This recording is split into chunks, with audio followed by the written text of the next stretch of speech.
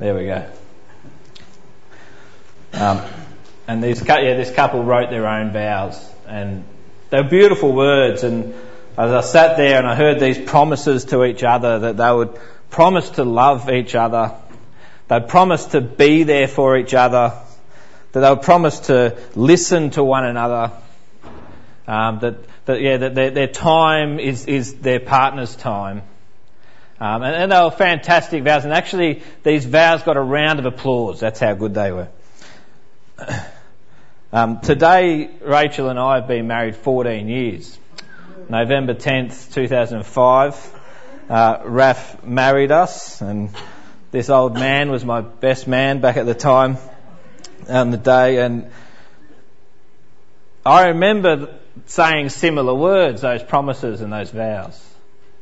And as I sat there on Friday night, and they were sharing these promises, I couldn't think but to think, like, what's life going to be like for these guys in the coming weeks and months and years? And those promises are put to the test. And you both come home and there's something urgent, you want to just talk about it with someone, and your partner hasn't got the listening ear that night. And there's tension, and it causes a bit of anger. Or you say you're going to be home at a certain time and it's a special time we need to spend together, and you don't make it home because work is too important, or you're out with friends. And so there's this quietness and this moments of tension, and things need to be sorted out. Unity doesn't come easily, and it's not maintained easily. I know that we've made it to 14 years,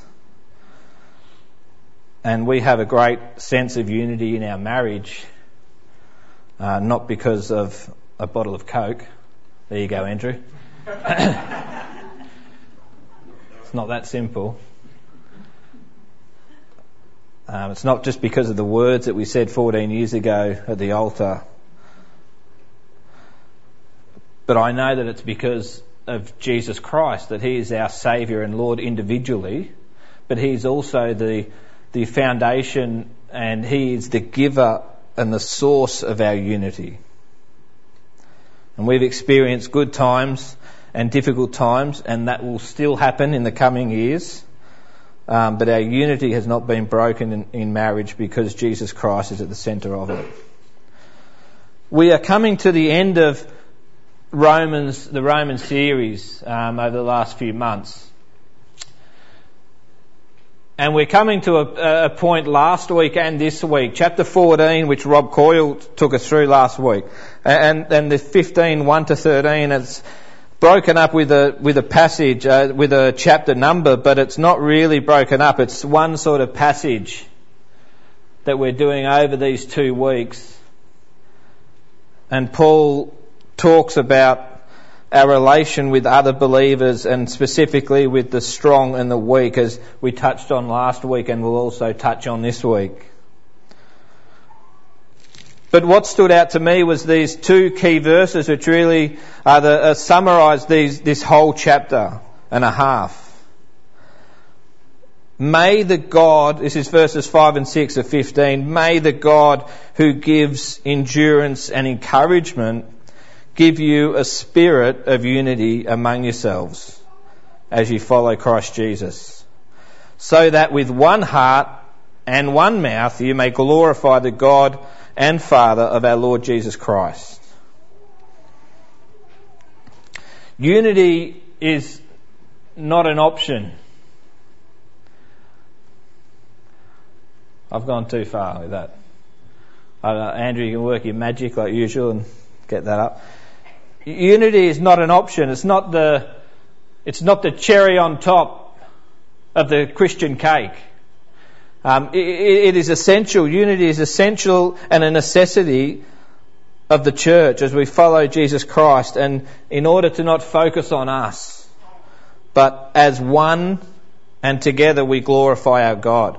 And time again over centuries and in the present, we so often get distracted from being one in Christ.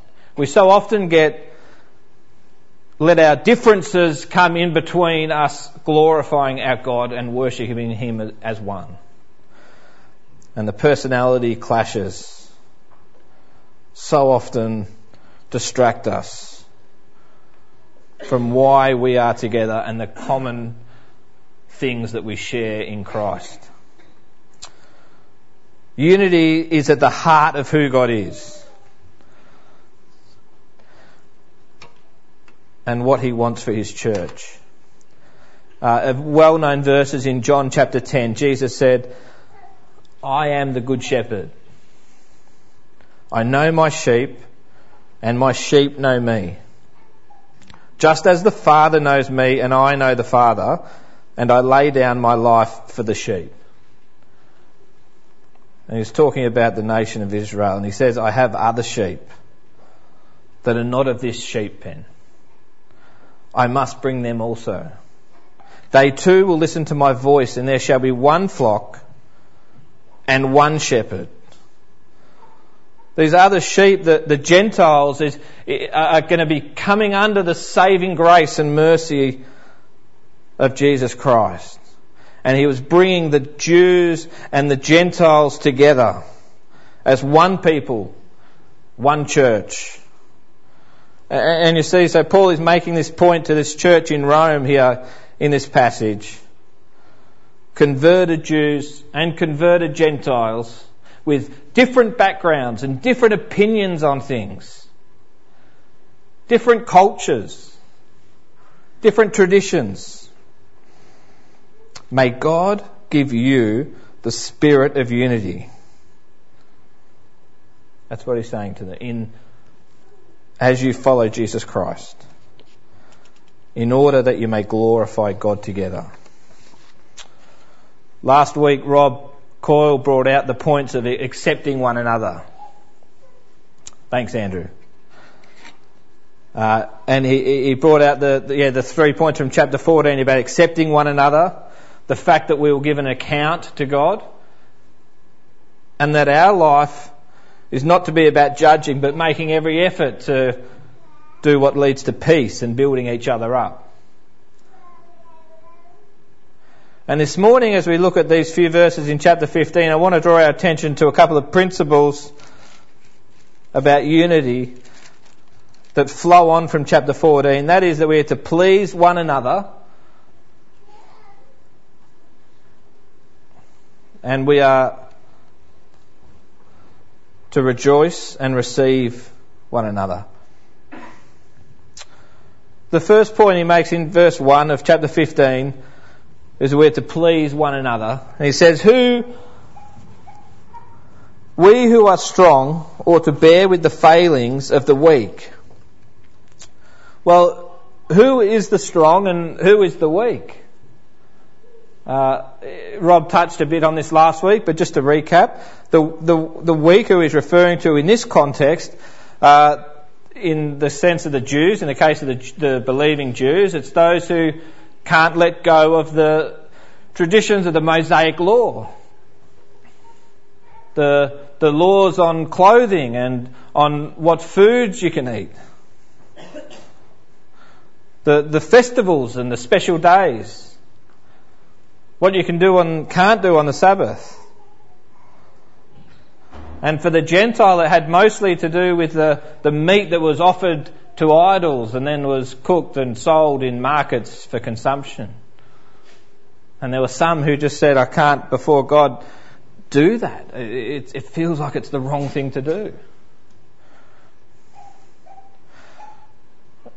And in this context, the strong is referring to, well, a Gentile who says, that meat's been offered to an idol, but what's an idol?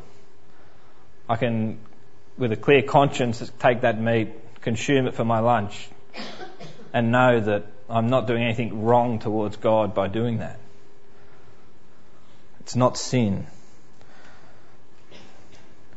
The strong believer as a Jew knows that they are no longer under that Mosaic law. They don't live with those constraints and those following those procedures and observing those things. Can eat a ham sandwich for lunch and take a walk with their family on the Sabbath. This is the liberty and the freedom that comes with salvation. But there are some who have received salvation who don't fully grasp that freedom and liberty in Christ.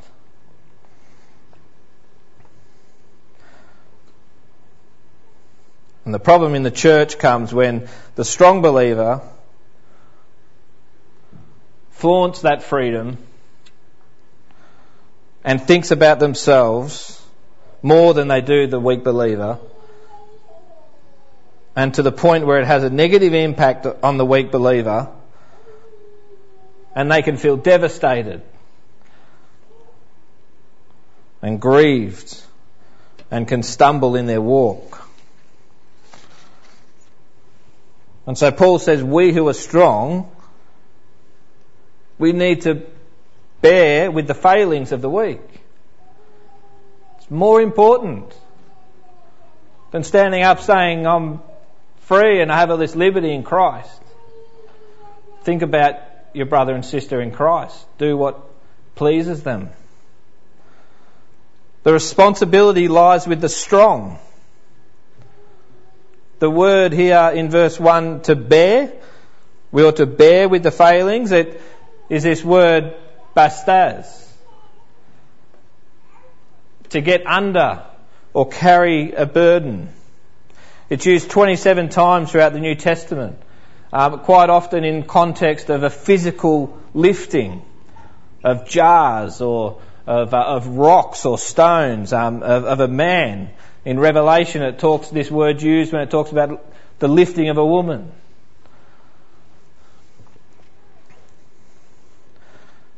And the point is that the strong are to say, it's not about me sharing and being loud all about my liberation in Christ and freedom in Christ, but it's actually considering my brother and sister who has this weakness and struggles. And it's about getting alongside and coming under with them.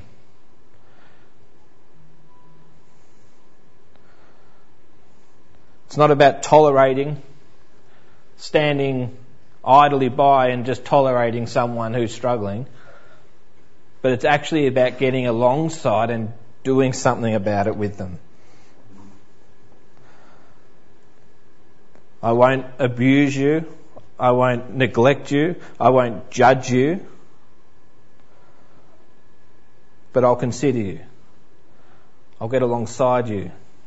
I'll help you. I'll carry it with you. This is not an age thing. The weak are not the young. The strong are not the old. In fact, in this context, in this church, it was mostly the Jews who were the weak. They had so many more of these traditions and things to hold on to.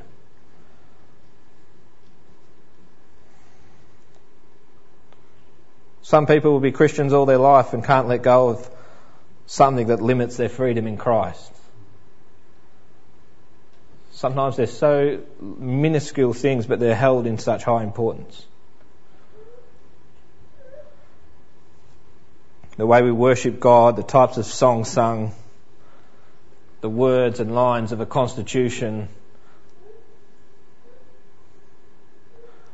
There are many things, and there are probably things going through your mind as you sit here right now. There are many things that limit our grasp on what it means to be free in Christ. And they take so much of our attention away from what Jesus has done. They take so much of our focus away of being united, having a spirit of unity and worshipping God as one voice, one heart. Paul said in 1 Corinthians 9, when he spoke about evangelizing, he said that he, fully aware of his freedom in Christ, fully aware, became a Jew to the Jew. Became like one under the law. became like one not under the law. Became weak for the weak. Why did he do that? In order that people would be saved. Forget that I can do all these things because I know it's not a hindrance, it's not sin before me and God, but that's not important. What's important is my sister and brother who need to be encouraged, or the one who needs to know Jesus. Oh, they're a drunk, or they're a gambling addict, or a drug addict. I don't deal with those people. Too hard. What rubbish. We've got to forget about ourselves. Meet people at where they're at in order to share the good news with them. We who are strong ought to bear with the failings of the weak.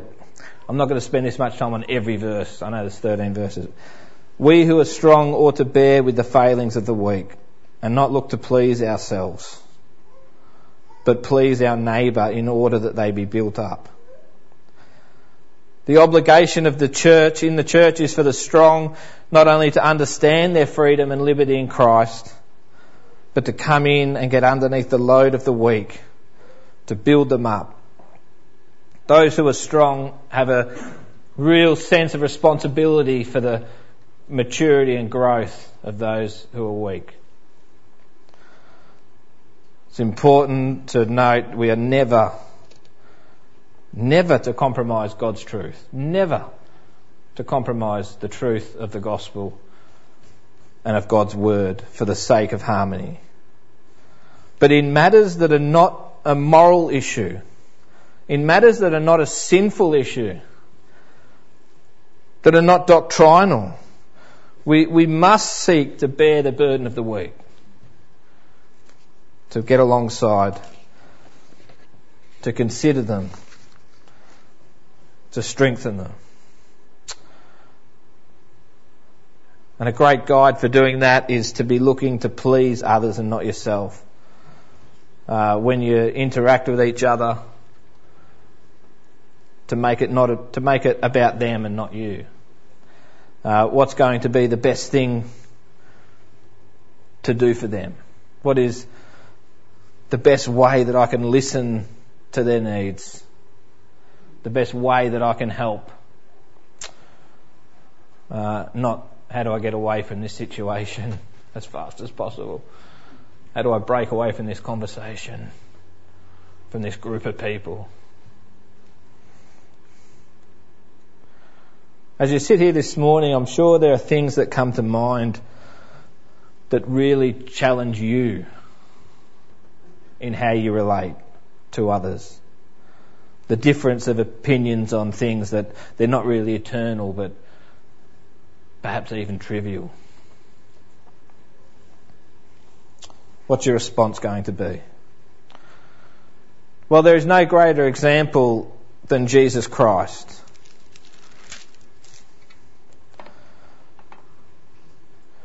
He who knew no sin became sin for us, that we may become the righteousness of God. He who, being in the very nature God, did not consider that something to be grasped. Because if he just wanted to please himself, he wouldn't have left heaven. But he came to earth and he suffered and died. Jesus gave up everything. Wasn't concerned about pleasing himself, but pleasing God and doing what God wanted him to do.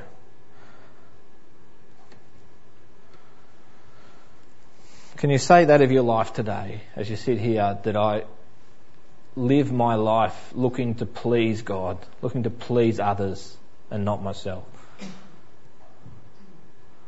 I'm not up here saying that that's me in a nutshell and, You've got to try to get to that standard. These are questions that I just have struggled with and have thought so much about. Unity in the church, unity here at Monty, will require us to bear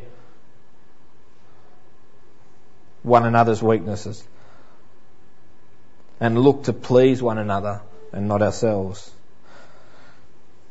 In verse 3 Paul quotes from Psalm 69, and he states from Psalm 69 the words there, for even Christ, the insults of those who insult you have fallen on me. And he goes on in verse 4 to say, for everything that was written in the past was written to teach us, so that through endurance and the encouragement of the Scriptures we might have hope. The Old Testament, they didn't have a New Testament. Paul's writing the New Testament here. The Old Testament was not just a reference to the Mosaic laws or a reference to stories about the nation of Israel. He says here the Scriptures actually bring hope. God's Word actually brings hope. A hope for a purpose in life, a hope for salvation, a hope for forgiveness of sins, a hope for a place for eternity in heaven. And the hope does not exist without the Word. And another one of these questions that hit me while I was looking at this passage is why do I so neglect God's Word? There is this great hope and truth in it. Yet I'm not continually in it so much as probably what I'd like to be. I don't know if that is relatable for you. Allowing the truth of God's Word to take over my mind and rule in my life. There are so many self-help books, and especially in the last 10-20 years, has really taken off. These self-help books that are written and distributed and seminars that are taken about it. I got into hospitality 22 years ago. Big mistake. Self-help books are turning over $1 billion a year in 2019. Amazon, in their section of self-help books, have, they have 28 subcategories. Because there's so many that exist. It's a booming industry. People want to know how to be better. People want to know how to feel great, how to have great things, to have a great future. But there is really only one place to find hope for this life and for eternity, and that's in the Word of God. And if people don't know it, then they don't know hope. They don't have hope. And God wants His people to be accepting of each other, to be building each other up, to be pleasing each other, because this is what leads to unity. It's not easy. It's not. But it's what is essential. And it's what God has called us to. Because when we have the spirit of unity that God gives, we bring honour to His name and we glorify Him. The second point I want to make is about receiving and rejoicing. In verse 7 it says, you might have accept one another then just as Christ accepted you in order to bring praise to God. The word accept or receive, it implies to draw someone or something close to you. The word is used in a number of places. In Mark 8, the Apostle Peter, Jesus talked about the suffering that is to come, and it says that he received Jesus. He intimately took him aside to have the private conversation with. When Paul wrote to Philemon about Onesimus, the guy who stole from Philemon and took off, and then he found the Lord, and he says, receive. Intimately draw him to you. Receive him. Twice he says to him, receive him back. Take him.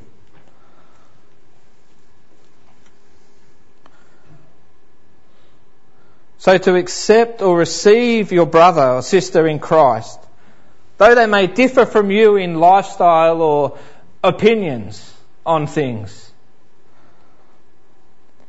that aren't about moral behaviour or doctrinal things about salvation, but different opinions on things, receive them, he says, because Christ accepted you.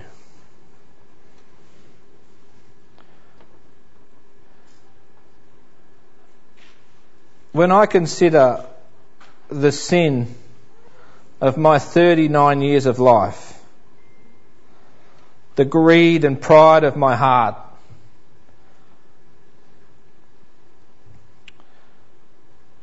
the number of times I've rejected what God wanted and I wanted to do it my way.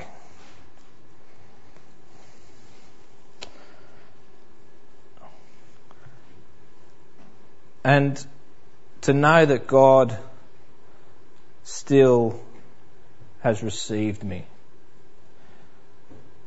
He's a faithful God, a forgiving God, loving and merciful. And so how can I, in being received by him, dare turn to a brother or sister of mine and not intimately receive them unto me? Isn't it just a bit contradictory to say, no, you're not quite good enough for me, but gladly be received by Christ? Then just as he has received you, receive one another. Put the differences aside, the opinions that don't really count for eternity. Accept and receive one another.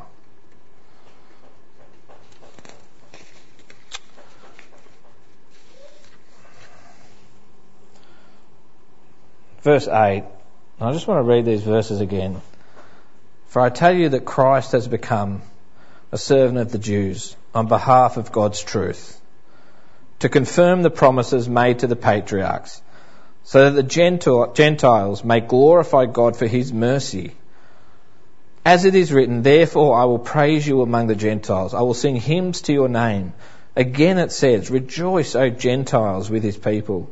And again, praise the Lord, all you Gentiles, and sing praises to him, all you peoples. And again, Isaiah says, the root of Jesse will spring up, one who will arise to rule over the nations. The Gentiles will hope in him. For the Jews, Jesus fulfilled the promises of the Old Testament, and they cling to the truth of the words of the Old Testament. They cling to the truth of those promises. It is so important to them. When Jesus came, he fulfilled so much of what has been prophesied of who he is and who was to come. And the believing Jews cling to that truth that is revealed in Jesus. And the Gentiles, they weren't the covenant people of God. They didn't have all these promises given to them, and their generations gone. But through Jesus, they cling to his mercy, the mercy of God, that although they are not his covenant people, they have been redeemed and forgiven through the blood of Jesus shed on the cross, just as the Jews are. And while the Jews cling to the truth and the Gentiles cling to the mercy of God given to them, now both Jew and Gentile come together to worship.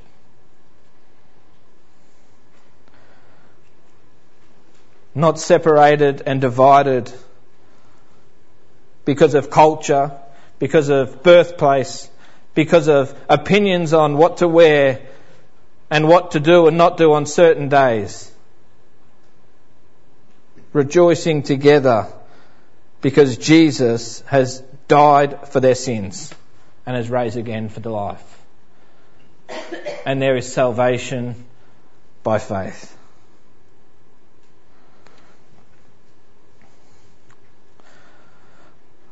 Verse 13, I want to just close with this, and I don't think I need to add to this verse. I want to use this verse just to close in prayer. If you bow your heads and close your eyes and listen to these words that actually sort of sum up this whole letter to the Roman Church. As Paul started out talking about the sin of the human heart, the condition of the human race, a lost people in need of a saviour, and Jesus has made a way. And he talks through what it looks like to live as a Christian. And he leaves these wonderful words with the Roman Church, and I want to leave them with you this morning. May the God of hope fill you with all joy and peace as you trust in him, so that you may overflow with hope by the power of the Holy Spirit. Amen.